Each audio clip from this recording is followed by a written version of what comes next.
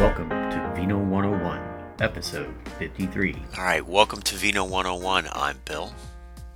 Hello, everybody. It's Al. We've had a little bit of a break. Bill, I know you've been busy through the holidays. I hope everyone appreciates that. I've been busy, little bout with the flu. Got that over with, so I'm good for the rest of the year. Bill, I know you've had a little something too, so we're getting all that out of the way so we can continue on and enjoy life with our families. That's for sure. Yeah, mine was all consumption related. I had food poisoning, so Yeah. but yeah, it got in the way of us getting together. So that it's never fun to to to have a bout of any kind of these sicknesses where you're just down for a couple of days. So but made it through the holidays, so happy holidays. I don't think we've put something out since the holidays. Yeah, no, we haven't. We've been suspiciously absent. I've gotten a few notes on that. Like, hey, when you guys Are you put guys another- still alive? Yeah. Well, we're alive via Twitter, so at least I'm alive. Yeah, you're out. Al is out. I could be MIA for decades, and we'll never know. But we were talking that we're going to do a little bit different this time, and start off with talking about some wine recommendations. Yeah. And the reason why we're flipping it up is that there's really been a lot of stuff going on geopolitically, climate-wise, and I know that once we get into those subjects, there's just no telling. We're gonna somehow have to cut ourselves off. We'll see how that works out. But I do have a couple of really good recommendations. These wines you can find now, but they're gonna go really quickly. They make a fair amount of it, this first one, but I discovered it at the Gambaro Rosso the Tre Bicchieri tasting last year. And one of the nice things about going to those tastings is you get to taste some of the creme de la creme, and you get the heads up before it comes out. So when you taste these wines, typically they're not even on the market yet. So you have to have the patience and the forethought to look for them as soon as they come out, and typically they go pretty quickly. So this first wine, can you see this label, Bill? I'm not seeing your camera at all. Uh-oh. Yeah, let's see here. Let me see if I can rectify that. That's Al's. That's my technology. Not so good. There, I can now.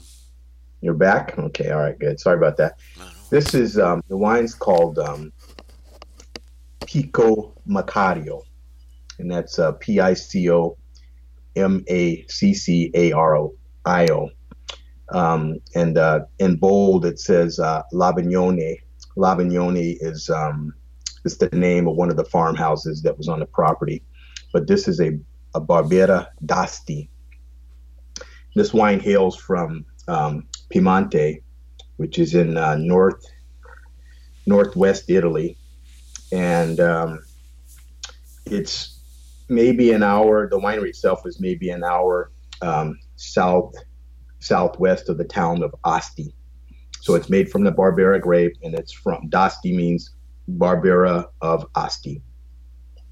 It's owned by a couple brothers, Pico and Vitaliano, and they started the brand. This is a new creation. They started the brand just really 23 years ago. They started it in 1997, and it's like it looks, there's a lot of videos online. You can go online, and most of it's in Italian, but you can go online and you can kind of get an idea of what the winery's like. I haven't visited there, but seeing the landscape, I definitely want to get to that area. Barbera Asti is kind of right in the middle of the zone, so to speak. The Barolo region is just south of that. The Barbaresco region is just north. It's like right in the zone of some of the most prestigious wines that are made in Italy, Barolo and Barbaresco.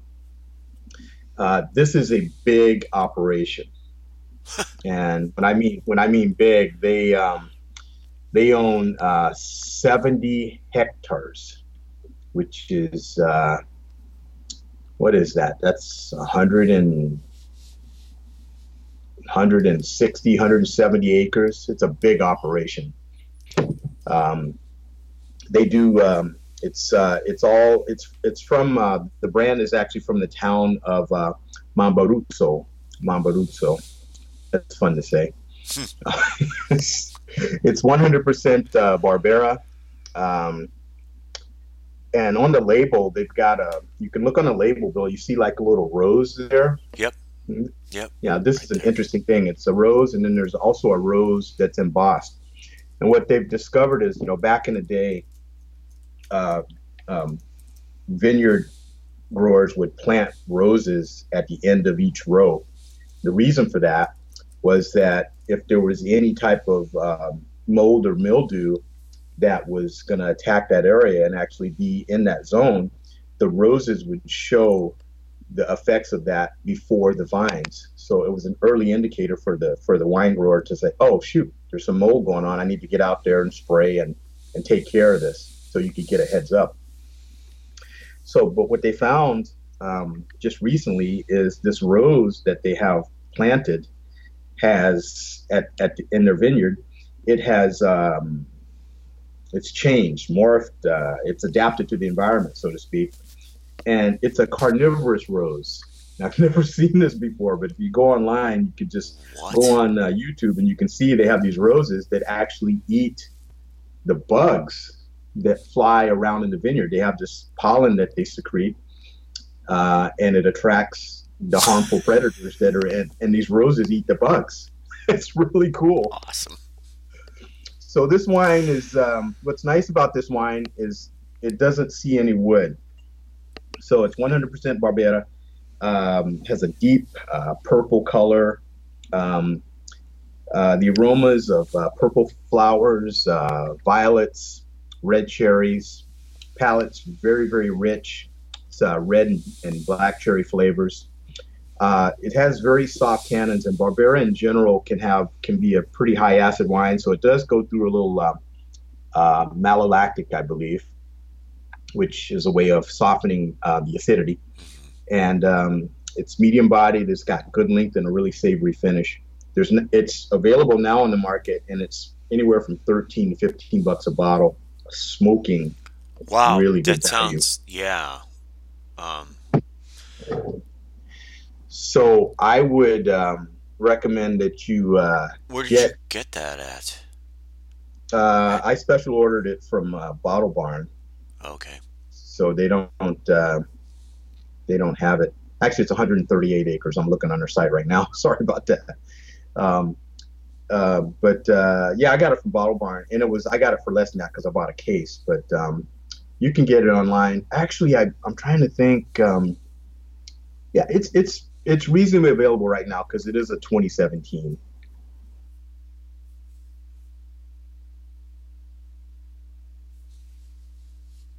You still there?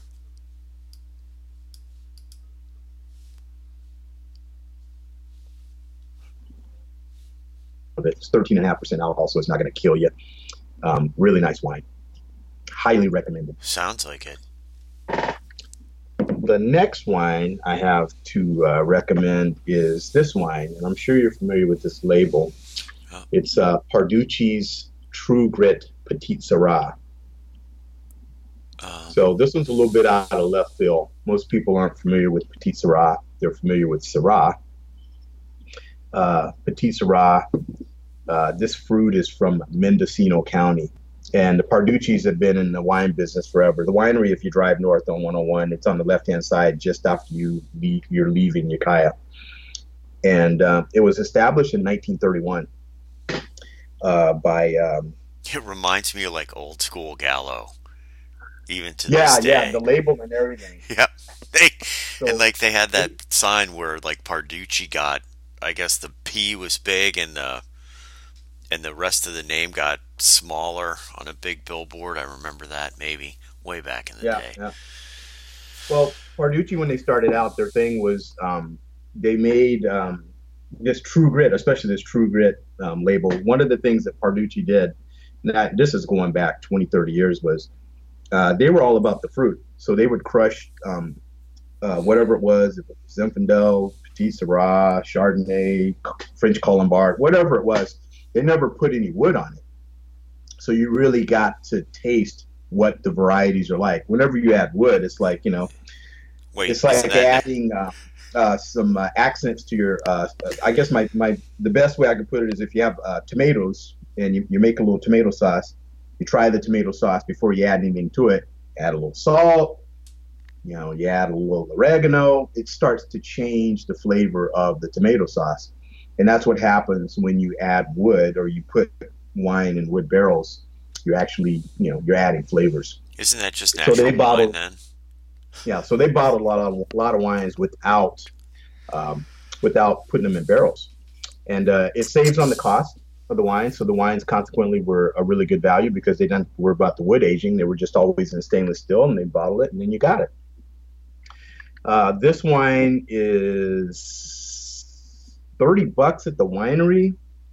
It's $16 to $18 on the open market. I got it at Costco, and I don't remember the price, but I bet you it was probably only like $13, $14. That's funny because when you showed me the label, I'm like, boy, I've seen that label before. Now I remember. Yep. That was at Costco. And you said 14? Yeah, I think $13, $14 is wow, about. They must just be moving a ton of that wine. How much wine? Yeah, as a matter of fact, I'm going to go back today because I'll get into the flavors. It's got a deep, inky, black color to it, which is pretty common for Petit Syrah. That's one of the things. It's a dark grape. Its aromas. It's kind of a little bit closed down. The aromas is all about black fruit, and there's just like a little hint of vanilla when you smell it. But on the palate, you really get that black fruit vanilla. It's got chalky tannins. It's really chewy. Some pepper spice, and just like a little hint of smoke. It's 100% estate grown, so it's all Mendocino fruit right around the winery there. The wine is really full-bodied, and it's got a nice long finish. It's all Petit Syrah, and it's aged, I think, almost 50-50 in American and French oak. It's vegan, so there's no monkeying around with the wine. Sorry, that just makes you laugh. Okay. It's true. It's not manipulated in any way. It's Shout out to millennials. It's vegan, safe wine, safe, humane too. No animals were hurt in the making of the wine that we know of. Yeah. Sorry. This is a wine to buy now. It's at a great price. You can drink a few bottles and then save as many as you can and drink it 5 years from now. And you'll be the winner at any dinner party that you go to. Because, wine geeks would love this. They'd be like, wow, this is something What else. is this? Yeah. But the reason this wine is around is that John Parducci was quite the marketer. And back in 1973, hit the Wayback Machine, he convinced the California Teachers Association to invest in his winery. And that helped him update the winery and expand its marketing presence. And it's still in family hands today. Wow, that was a genius move. Yeah. So that is definitely a buy. You need to get on it right away. I haven't looked on the internet to see where it's available. I know they make a fairly good amount of it, but like I said, if Costco got a hold of it, so it's gonna go pretty quickly, probably, as you say. Yeah. Well, and the other thing. I'll stop there. There is another wine that I'll post about. This is Domaine Beau Mistral. It's a Rasteau. Rasteau is yeah, okay. It's a Côte de Rhône. It's from the Côte de Rhône area, but it's been elevated in status, and that's why they have Rasteau on there. It's old vine wine. It's ridiculously good. I'll post all the info on it. It's only available at one place that I could find on the internet, Oh. and that's the Wine Exchange in SoCal, and it's at $15. I would buy a case of this if you're a Rhone lover. It's just ridiculous. I don't know even how they even sell that. I don't even know how to sell it at $15 a bottle. But 15. I got it You're saying 15 bucks, 15? and I got Yeah. it for about that from Last Bottle Wines, which is a flash site that I may have mentioned before. But I'm just a Rhone lover. But it's the real deal, and we got so much other stuff to cover. I'll post a little bit about this later on. Right on. Let's talk wine news. Hey, I got one Reco that I picked up over the holidays, which What's is that? a true champagne. It's a All right. it's a lay. I'll always say this name wrong. A Mesnil. Can you see that? I don't know how big that's coming out. Ooh. I see it. I can't read the see if I can make this a little oh yeah, so it's from Ambonnet. Uh, yeah. And made famous by Krug. So, and it's from the village that. Wow, that's weird. I don't know why that. Oh, you're picture in picture. It's from the village that's Let me the. get rid of that. What's that? Let me get rid of that for you. Yeah. No, that's fine. It's from the village where Chardonnay is most famous in Champagne, and it's really true to type in terms of the a Blanc de Blanc. So green apple brioche uh, on the on your on the tongue, and the finish. The finish is almost it's almost like bubbly syrup. It was amazing, and but also light. It it um, it drank like an 80 to $125 bottle of champagne, and it was $31. Highly recommend Oh it. wow, where did you get Yeah, that? Bottle Barn. Ballbar. Bottle What's Barn. Yeah, Blanc de Blanc, Phil? What is that? it's a Blanc de Blanc. What does that mean? Oh, all Chardonnay grapes. Okay. All right. All Chardonnay grapes. Um, but yeah, I can't say enough good things about it. It was a big hit. It's one of those where you open it up and you wish you had more.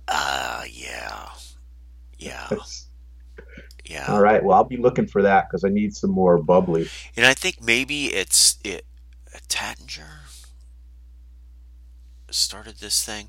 I will post a picture of the bottle, and I'll also post the background on the winery and the wine.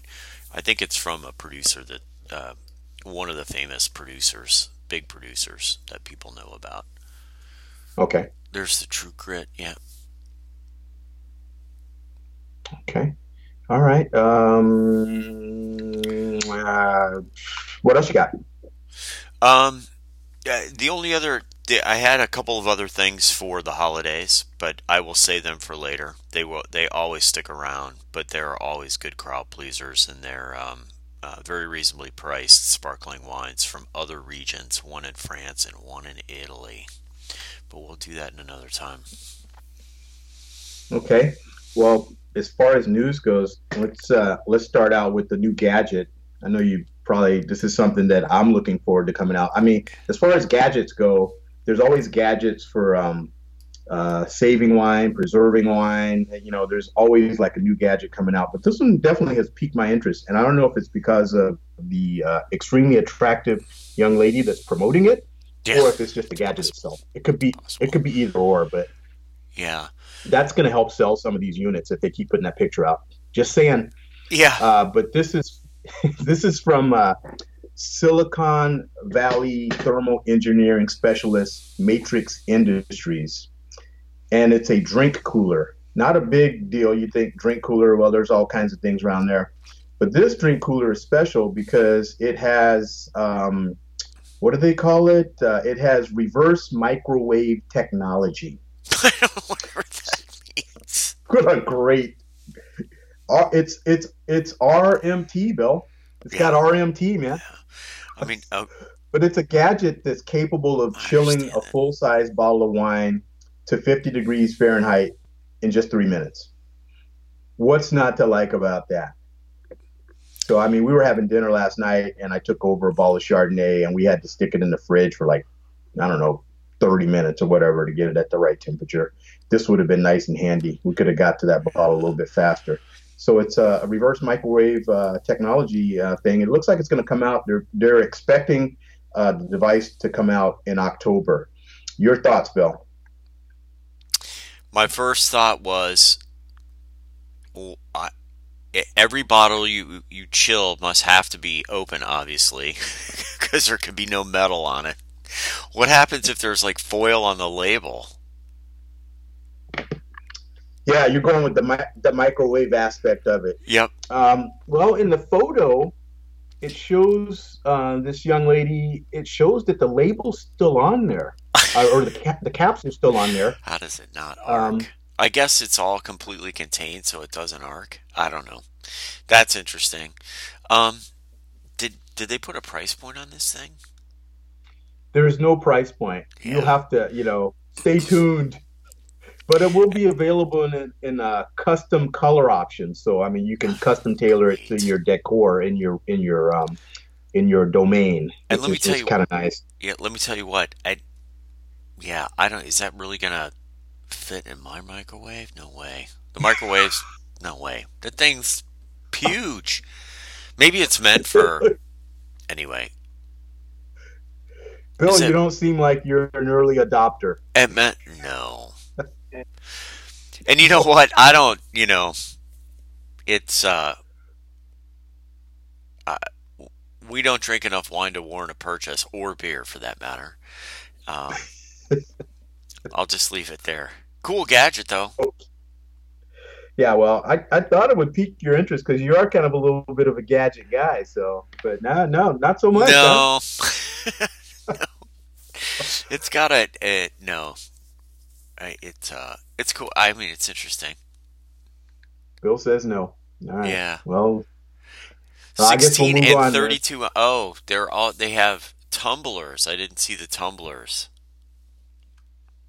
Oh yeah, you can put all kinds of stuff in there. It says It says you it can put three tumblers. cans in there. It says so. I guess there's no problem with the No, metal. I guess so. We'll see. I would have loved to see that demoed at CES. Yeah, that would have been pretty awesome. I wonder if this is the young lady that was demoing it. So, or Quite probably something similar to that. Yeah. quite possible. So, we started off light there. I suppose we could get into something that's a little bit more serious, and that's these ridiculous fires that these bushfires that are going on in Australia. You'd have to be living under a rock to not know that this has been happening. There's all kinds of there's been like all kinds of pictures that are out there.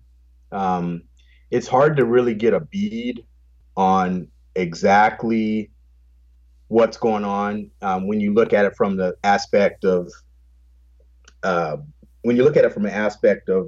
wine country. I mean, you get this feeling that, oh my gosh, the whole entire state of Australia is on fire and their whole wine industry is going to be done. You know, in actuality, it's almost like the same thing that happened to us during the Tubbs fire. Sure, there's a lot of fire and there's a lot of smoke, but it really affects very few vintners, as far as their structures and as far as their winemaking. It's a small amount of people that are affected, but it does put a damper on the tourism industry. And what they're going through in Australia is they're in the height of their tourism season right now, and they're having these fires. So everyone's seeing the fires and going, "Well, I'm not going there. I'm canceling my trip." So there's an article by what's this young lady's name? Rebecca Hopkins, and she talks about she's an expat from Australia, and she's talking about how difficult it is to see this happen. But these bushfires are a common phenomenon in Australia every summer. just as fires for us have become a common, or have been and always been actually a common phenomenon in our summers. She says a couple things, try not to, try not to be voyeuristic. And I mean, because there's all kinds of distressing videos that you can see of, Yeah. animals that have died or in pain. I mean, all of that stuff it's pretty gory if you ask me, but it's out there. That's what I took And most away from all of this is so one, there's a list of where you can help. There's a couple of places that do that. The other thing I got from this is like just, you know, don't succumb to the sensationalism around the fires. It's sort of the yeah, it's sort of the same thing here. I mean, right after the Tubbs fire, there was a whole, people were coming up, looking around, looking at all the destruction, disaster tourism. So it's like, yes, just, it's the same. It's the same symptoms of, the symptoms. It's the same sort of thing as slowing down on a highway to take a look at an accident after it happened. I mean, you see that every day. So it's just like, stop that, knock it off. yeah, knock it off. Yeah, yeah, and And I agree with that. I mean, it's yeah, just it's great to see people. I mean, the part that's scary to me is most of these fires are happening.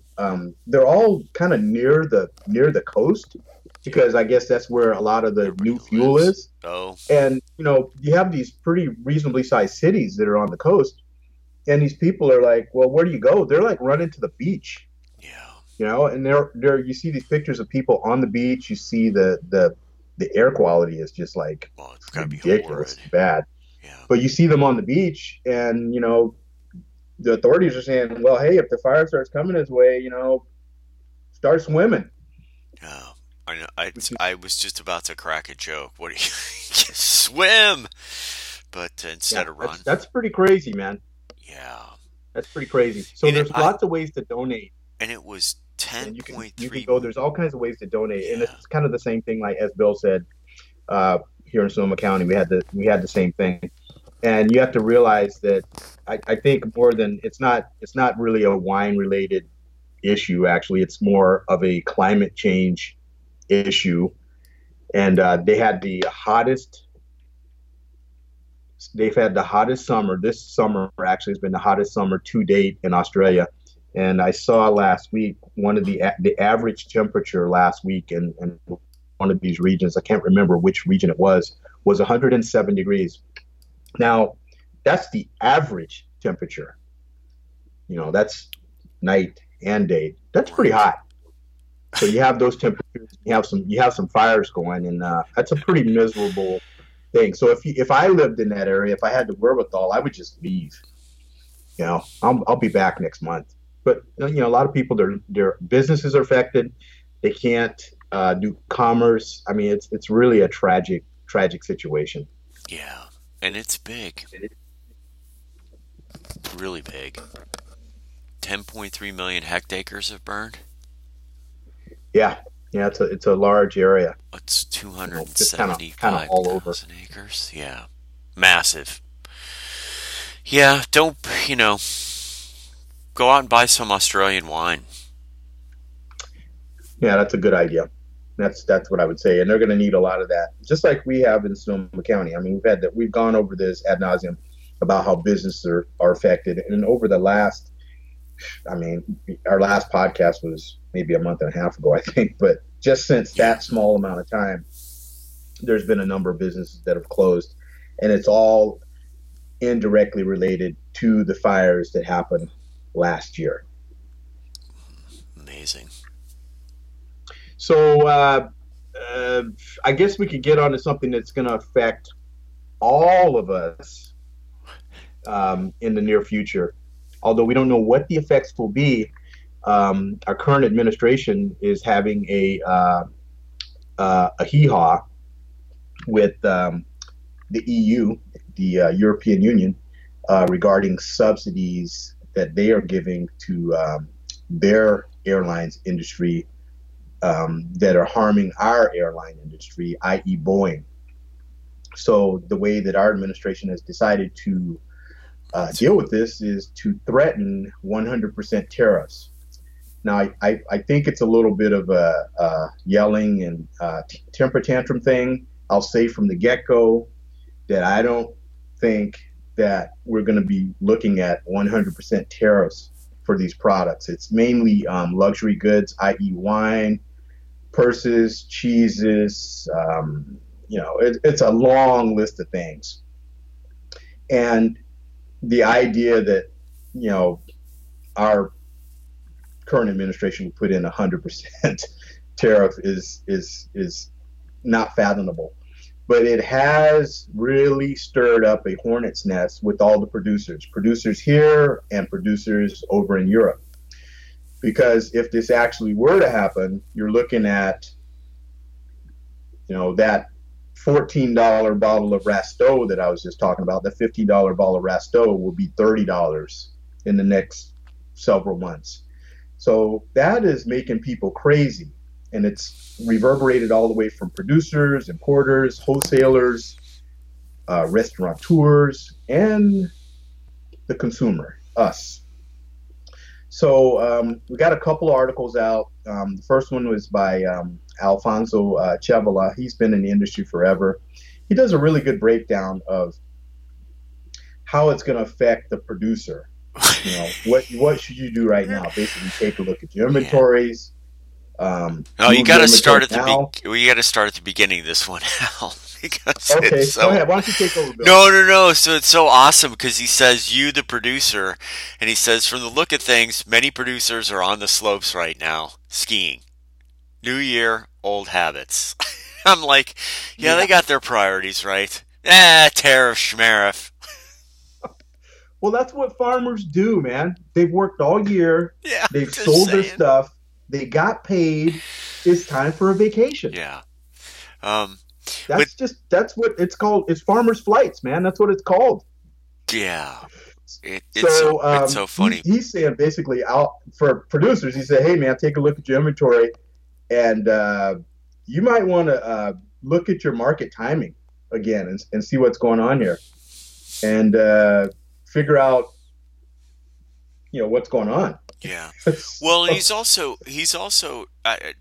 So when I read this article, a couple of things came to mind. So one is just how he, as Al was saying, broke everything down in terms of the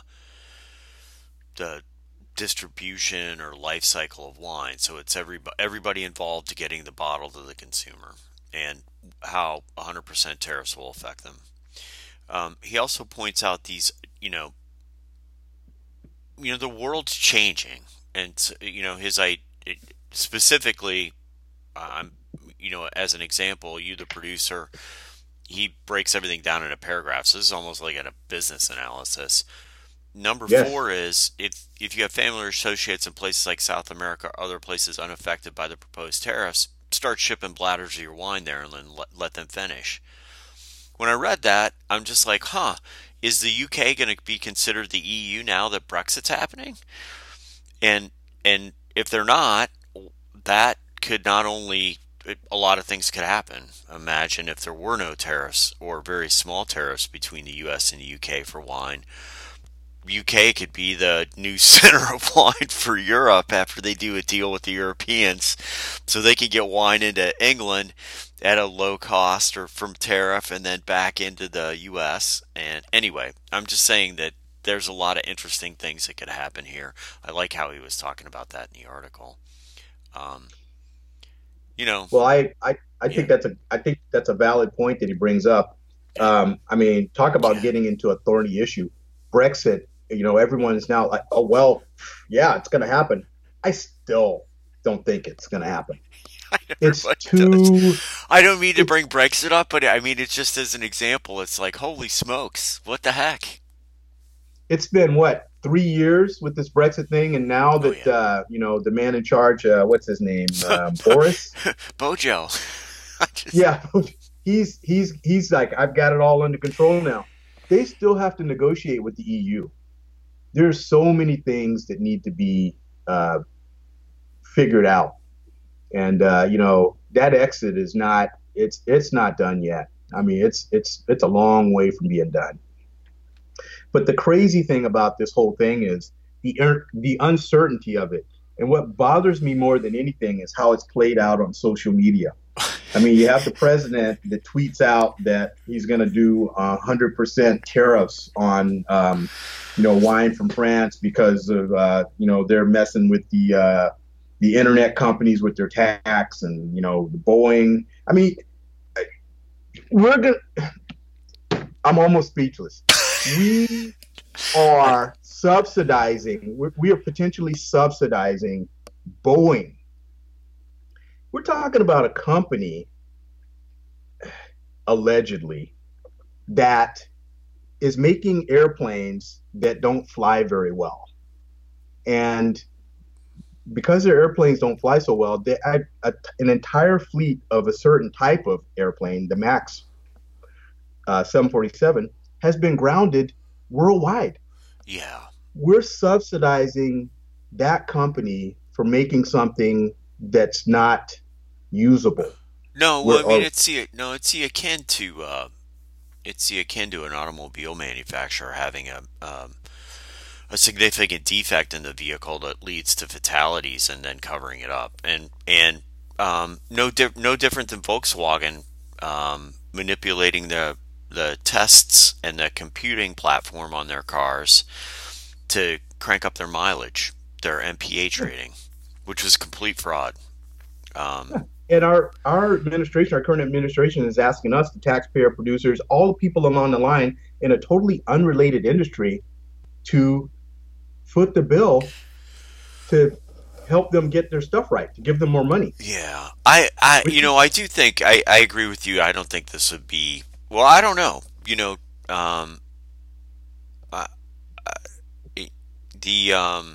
If the president tweeted 100% tariffs, that might happen.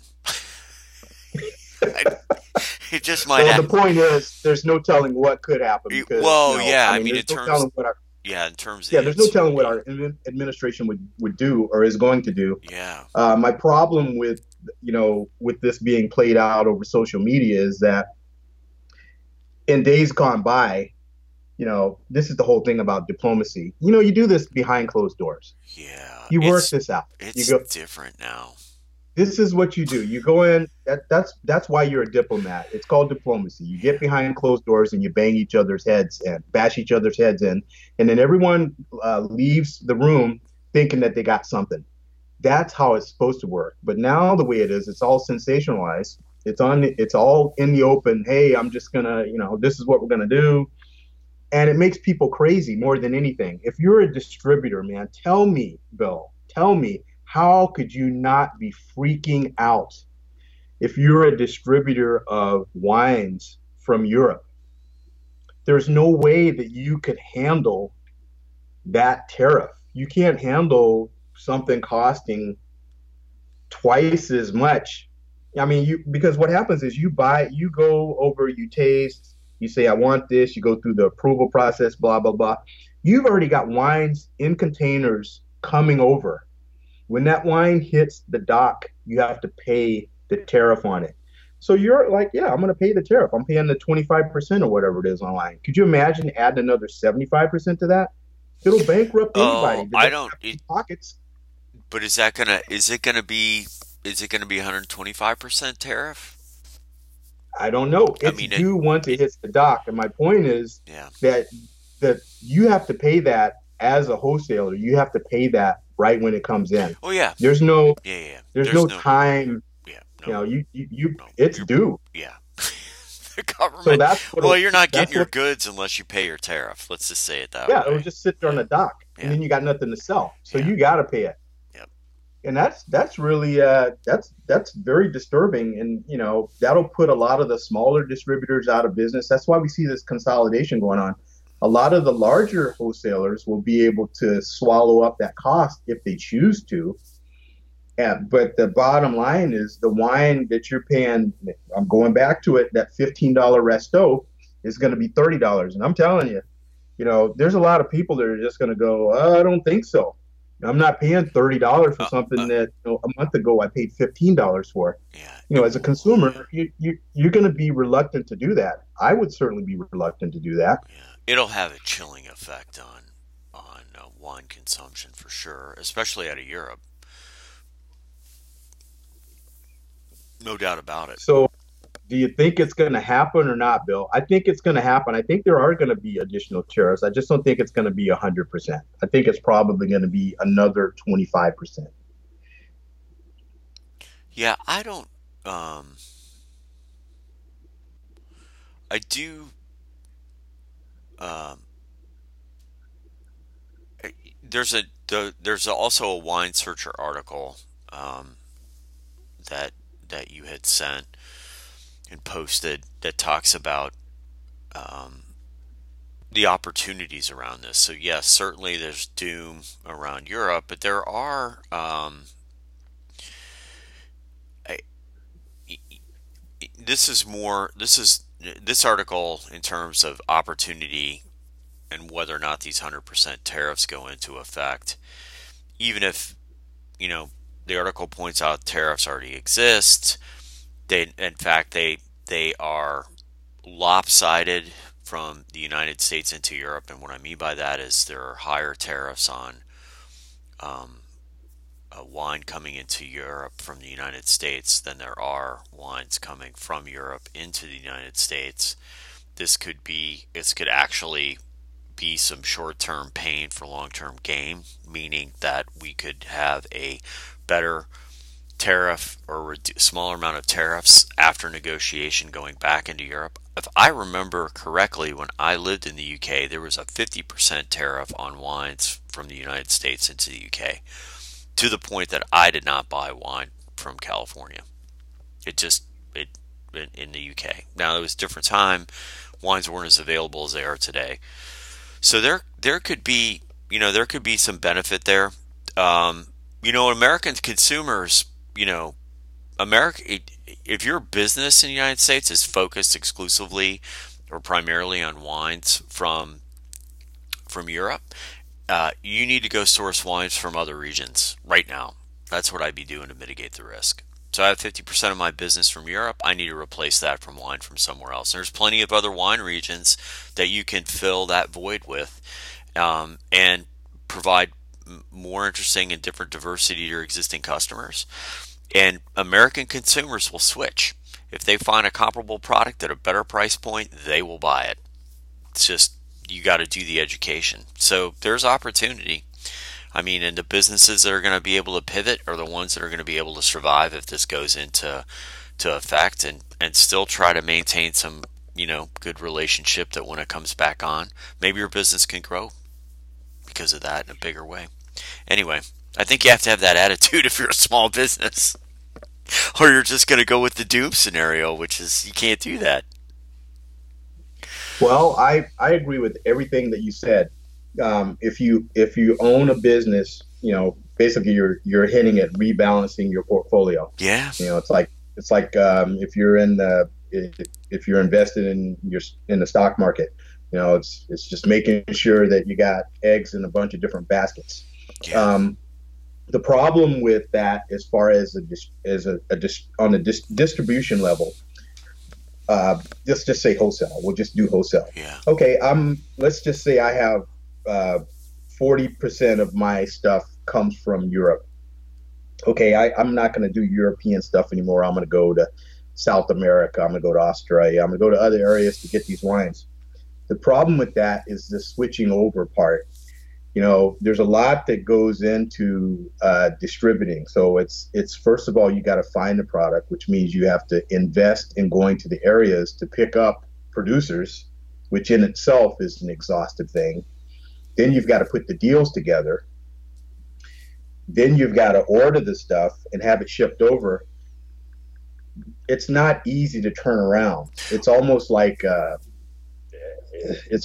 huge boat trying to make, a drastic turn. It's incredibly exhaustive, and it's a long process. In the process, you're spending all these extra resources to bring on new products. You're trying to get rid of the old product that you have. You've got to retrain your sales crew to go out and push these products. It could be a year.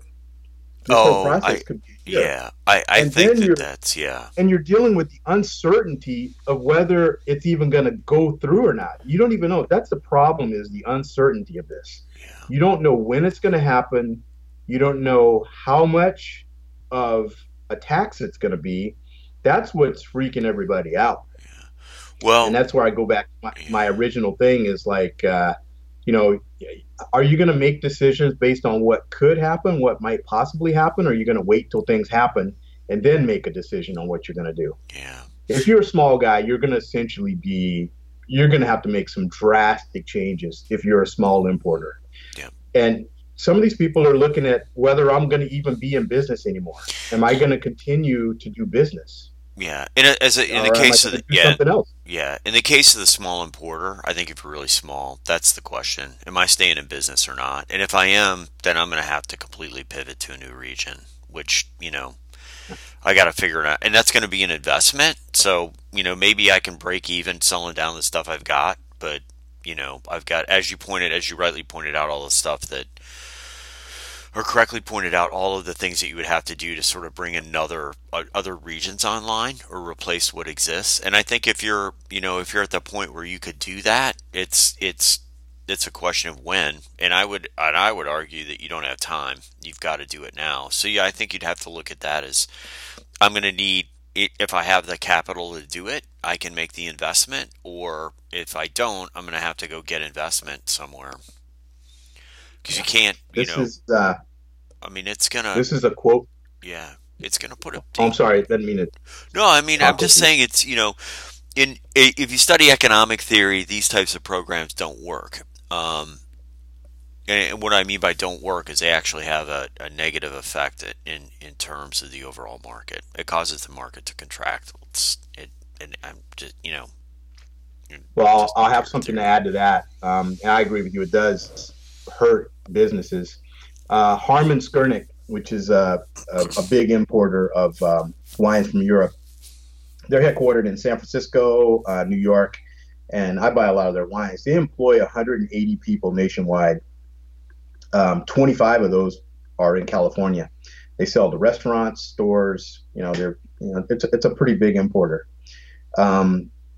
60% of their portfolio are European wine companies. And he says that if these tariffs go into effect, we're going to have to retrench. Uh, Quote, if we have to cut 60% of our revenue, we have to lay off people. Yeah, I mean, it's the facts. yeah, If they want to stay in business, they'll just have to lay off people. And that's a pretty big company. That's a pretty big importer. So there's tons of little small importers that they're not even going to have that option. Um, Owner of Florissant Selections, they import wines, mostly French wines, for the Bay Area. Uh, she says that after October's increase, she was able to negotiate reduced prices with her suppliers, and then she absorbed part of the cost herself. But to shoulder a 100% increase, no one has those kind of margins. I Um, know. I mean, she says, Maybe, hers is a tiny business. She's yeah, got three part-time employees. She said to pay the duty when the wine passes through customs would bankrupt me. I mean, she's done. So this is what yeah, we're looking at. And I mean, this is why people are panicking, because if this were to actually happen, and like I said before, I don't think it's going to be 100%, but it's going to have a significant. I mean, we're talking about people. I'm closing up my shop, so oh I know yeah. these I mean, tariffs are meant. it's, the uh, so one of the, which article was it? It's the Opportunity Knocks article, has a quote from Jeremy Lefcourt, um, and he points out that during the 30s there was a piece of federal law called the Smoot-Hawley Act, Hmm.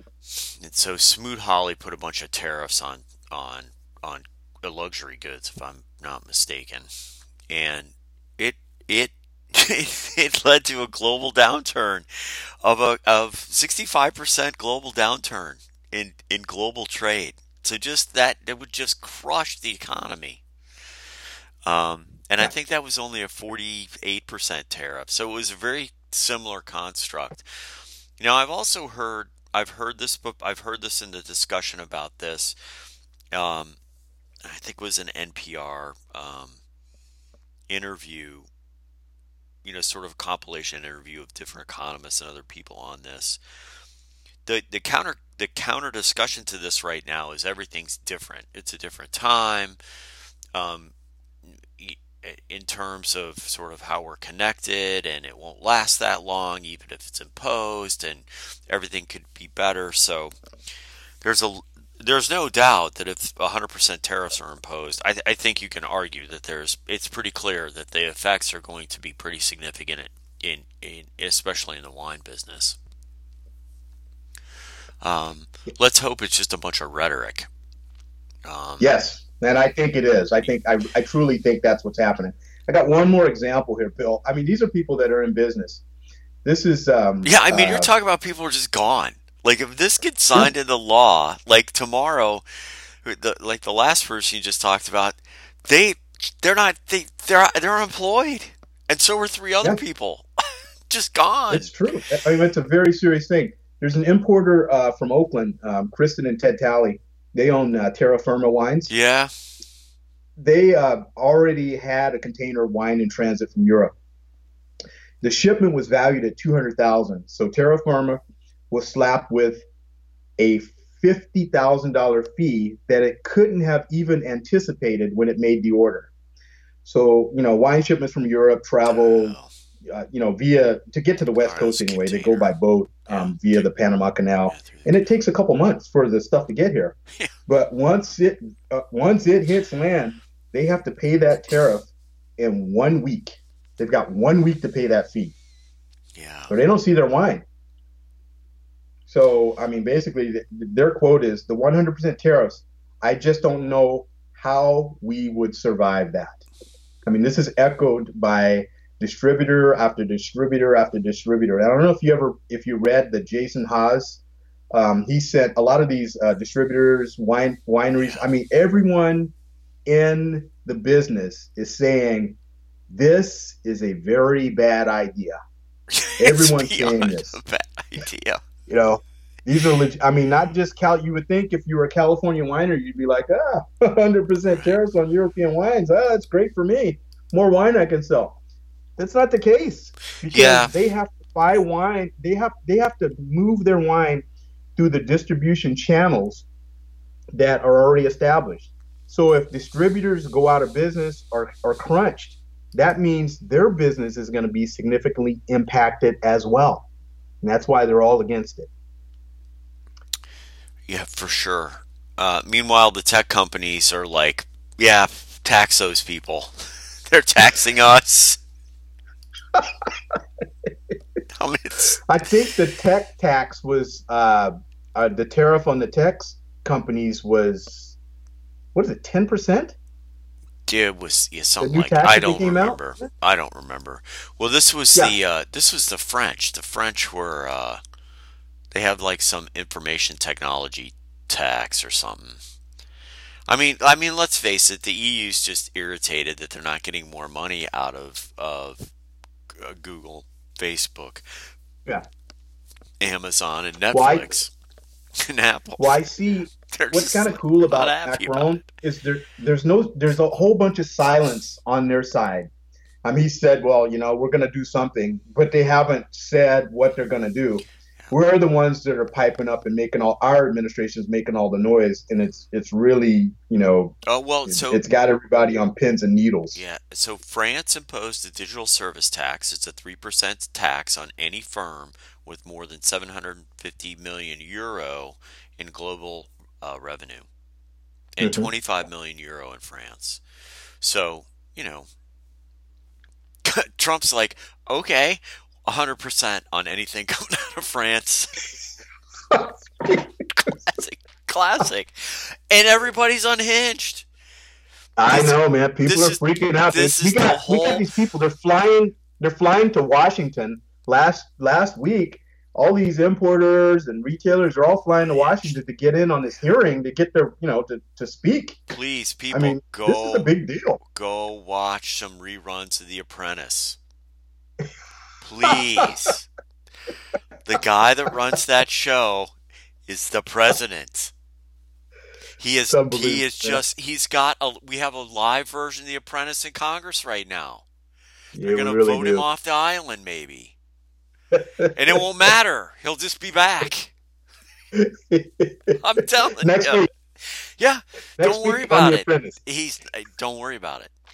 It's like, my teenager was like, I'm going to get drafted last week. And I'm like, no, nothing's going to happen.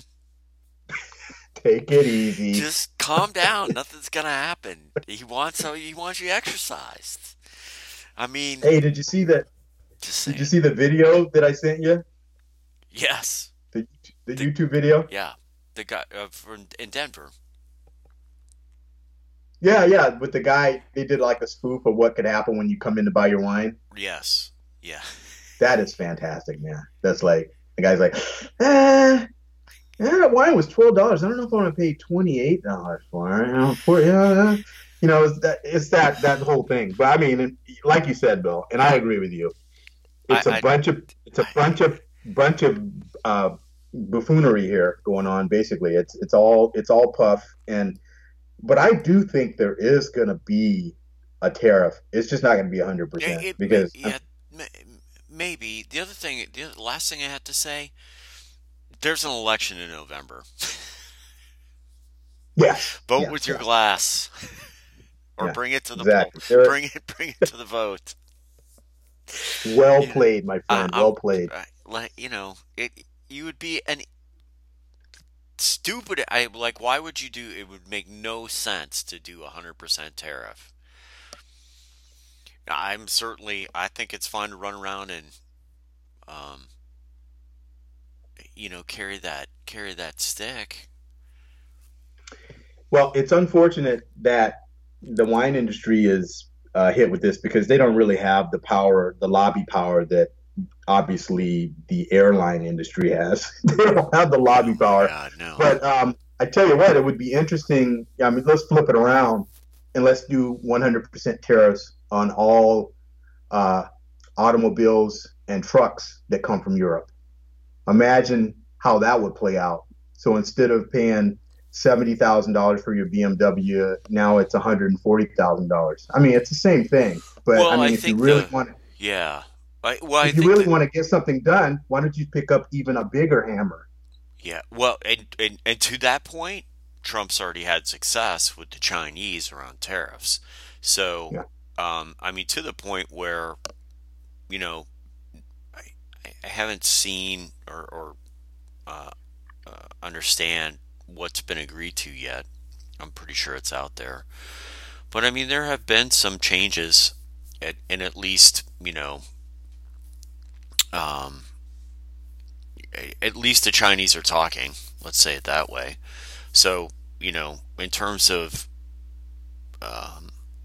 negotiation at a global scale, Trump's probably thinking it's like, hey, this Trump stuff or the tariff stuff gets people to the table, gets what I want. So, and we all know that the more sensational you can make things today, the more people pay attention. So that's why we hear things like 100% tariffs. It's in the age of instant communication or continually being connected, the loudest shouts are going to get the attention. Trump figured that out. I don't need the media.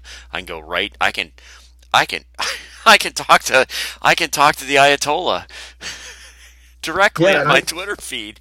I don't need no diplomats. I agree with you there that he's getting he's getting a lot of play. I'm not saying I agree with it in any way, shape, or form. I'm just saying people just you gotta don't get unhinged over this stuff. It's not worth it. Yeah. The minus is, I think, and that's where the point lays when you say don't get unhinged. I think people are already starting to make moves in anticipation of something that they don't even know what's going to happen. Yeah. And I think it's already put a damper on the industry in general. One thing I can say that's a positive is that it's happening at a low point for business because, January, February, it's a little, obviously the biggest time of the year would have been November and December. So it's happening at a time when sales are leveling out. I just don't see, I haven't seen anything where we're actually negotiating directly with the French government. I will say that your point that there's been some movement as far as China goes, we don't know what that movement is. That scares me because we're the one that's saying there's some movement. I think what's happening is the administration is saying, okay, this is an election year. We probably want to ratchet it down a little bit as far as the rhetoric goes with China. Because I mean, let's face it, we have that going. We've got this impeachment thing going on. Let's let's pivot and move in a different direction with regards to that. And I think that's going to be beneficial for the wine industry in general. I don't see them wanting to put a big, another stick in the eye of people that are, like you said earlier, you alluded to, that are going to be voting. Yeah. Let's just kind of keep it the way it is, Yeah. There's just no benefit for anyone to go to it's like the nuclear option in terms of trade. And it doesn't make any sense. It's certainly, the other thing I'll say, this is a Trump pattern. It's a Trump pattern all throughout. It's a classic negotiating technique. I'm going to start so far out of bounds that by the time we get done negotiating, I'm going to be exactly where I want to be. And because I present this sort of, nuclear option position, and I've demonstrated that I'm willing to sort of go to those lengths in terms of negotiation, I'm starting in a very favorable position from a negotiation standpoint. Yeah. It's like pulling a gun. Are you going to shoot that gun, really? Bang. Oh, okay. I get you're serious. So, but, and to your point, we sort of, just hammer this home. The uncertainty that this causes will have a short-term negative effect. And I personally think that short-term negative effect could actually impact the election, because if you look at the research data in the election, in the terms of the economy, there's a growing body of evidence that American voters, when they vote in November, what the state of the economy was in April, the year of the election, is how they think about the economy throughout. Up and including until they vote. You know what? I need a drink. That's what I was thinking. I need it's a bit drink. Early, but I'm almost ready for a shot of whiskey. Yeah, exactly. I'm like, damn. And when I said drink, I wasn't thinking a glass of wine or a beer. Hey, real quick, did you see that McPhail's threw in the towel? Yeah, but what's super. Yeah, I did. And so that's a local winery here in our sort of food wine maker space called the Barlow, big retail space. But Al, it's very interesting. We talked about this when the Barlow opened, that going to be really hard to put a retail business in where you got to do a bunch of build out. Yeah. So you get an empty space and you got to build it out. Well, guess what? All of the people that have turned over into spaces where somebody else built out first, they're doing okay. Yeah, exactly. That first nut of 150, 200,000 where you got to put stuff in there, that makes a big difference, man, when you're making those payments. Yeah. Makes a big difference. Anybody? Hey, I'll correct you real quick. Yeah, go ahead. McPhail's is not a local winery. You say, Al, what do you mean it's not a local winery? McPhail's is a local winery. I guess loosely you could say it's a local winery. Yeah, their tasting room's local. Let's say that. McPhail's is owned by Hess Collection. Yeah. So, Hess Collection is big wine. I'm not going to say that's local. Big wine. Pretty big operation. Now, are they putting? So if Hess Collection decides to close up a shop, it's because they looked at the numbers and it's not penciling out, and they're like, we're just going to do something else. Well, they could afford to string it along if they wanted to, but obviously that particular location was not making any source of revenue of significance, so they just cut it loose. It was yeah. Well, I'll be interesting to see what goes in there next, which I think it's another winery, isn't it? It's supposed to be a tasting room. Okay. I can't look at the article because I've exceeded my limit of things that I could look at on the Press Democrat. I'm good. Yeah, but yeah, it's supposed to be a conglomerate type of tasting room deal. And it's called the Region. Are you in? Yeah. What's that? Okay. Yeah, I'm in. It's called the Region. No, let me see.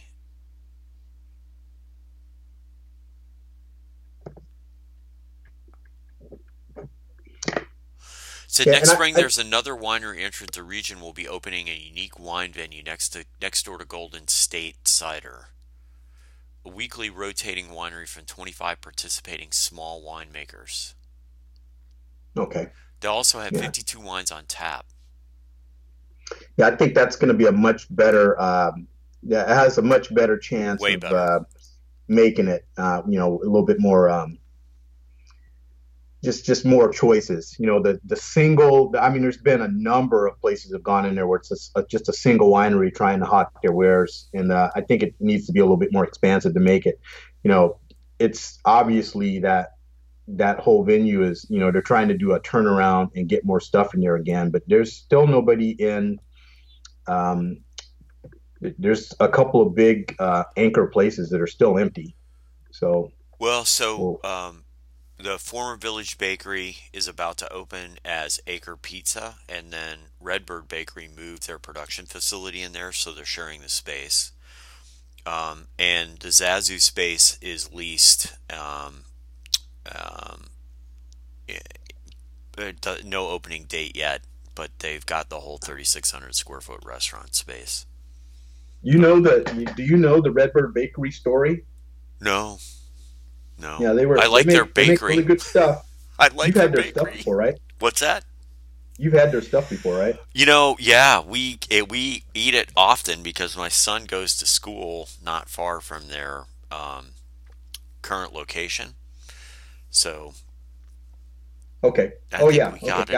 Right there in Cotati. Yep. Yeah. Well, they were forced to move to Cotati because of the marijuana boom, which, by the way, is fizzled out and is dying. So they used to be over by Hen House. Yeah, they used to be over by Hen House.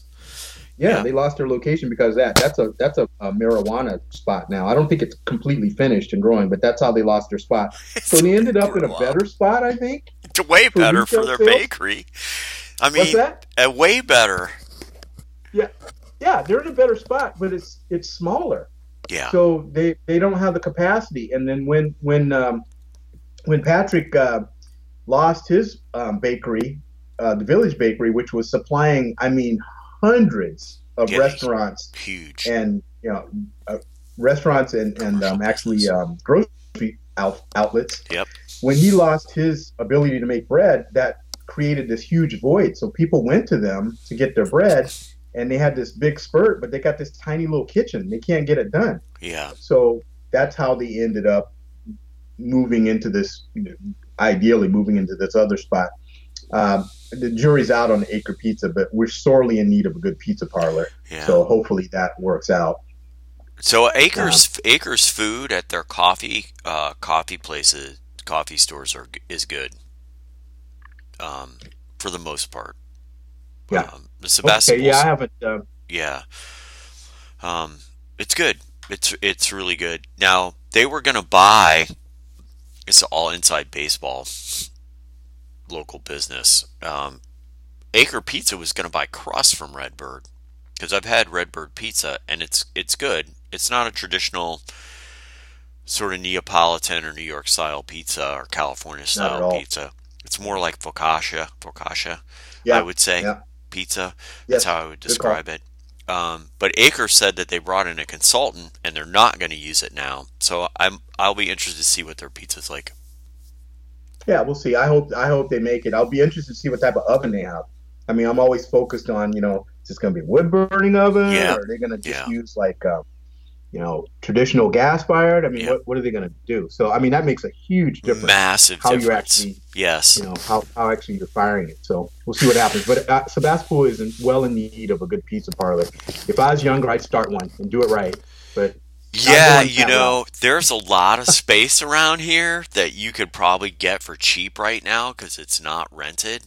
Part of it's probably built out already that you could, so you could spend the money on the right oven, which I would argue is it's the same oven that the last Pizzolo had in the Barlow, that big wood-fired oven with the ceramic tiles. I don't know the name of there's one specific manufacturer, I think, that makes those ovens. You might know, Al. Yeah, they're out of Hillsburg. I can't think of the name. Okay. It's some Italian name. Yeah, but man, you put one of those in there, just spend your money on that and get your recipe right, and make you gotta adjust the Sebastopol, which means it's got to be a good value. Yeah, it's you'll make it. Mugnani pizza ovens. Yeah, I mean those pizza ovens are. I mean, the oven alone is like friggin' $20,000 or some ridiculous amount of money. Well, here's the thing. But they're handmade. You could probably find one. What happened to the one that was there? Exactly. It's somewhere. Somebody's got that thing. Somebody's probably got it in their backyard. Get it for a couple $1,000s, man. Yeah.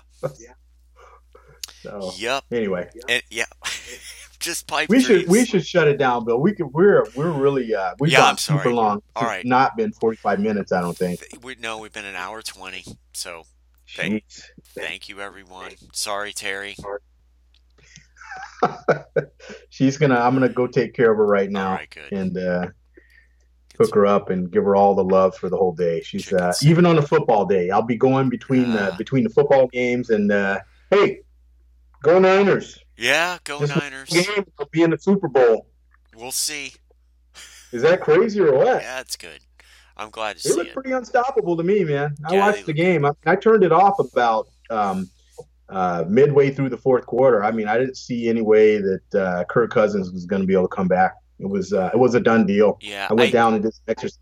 Yeah, when they beat the Seahawks, I mean, when the Seahawks couldn't convert at the end of that game, I'm like, Niners might probably looking good to go all the way. Yeah, they might squeeze in. And if they squeeze in there, man, I'm not bandwagoning here. I just like to see good games. Yeah. And last weekend, boy, there were some great games. Yeah. So hopefully there's a couple more good ones today. For sure. Anyway, right. I got the avocados. I've got the bean dip, and we're doing nachos. I don't know. I think it's going to be a beer day for me. Yep. So, sounds like it. Coldies in the house. Right on. On that note. Hey, everyone. Yeah. Everyone, thanks for listening. Bill, how do they get a hold of us? So you can always hit Al up on the Twitters at Vino101net. It's twitter.com/Vino101net. You can email us at info@Vino101. You can find our podcast on Apple, iTunes, and your favorite podcatcher. And on that note, you could also post a comment on our blog at Vino101.net. Thanks for listening. Thanks, everybody. Ciao. Cheers.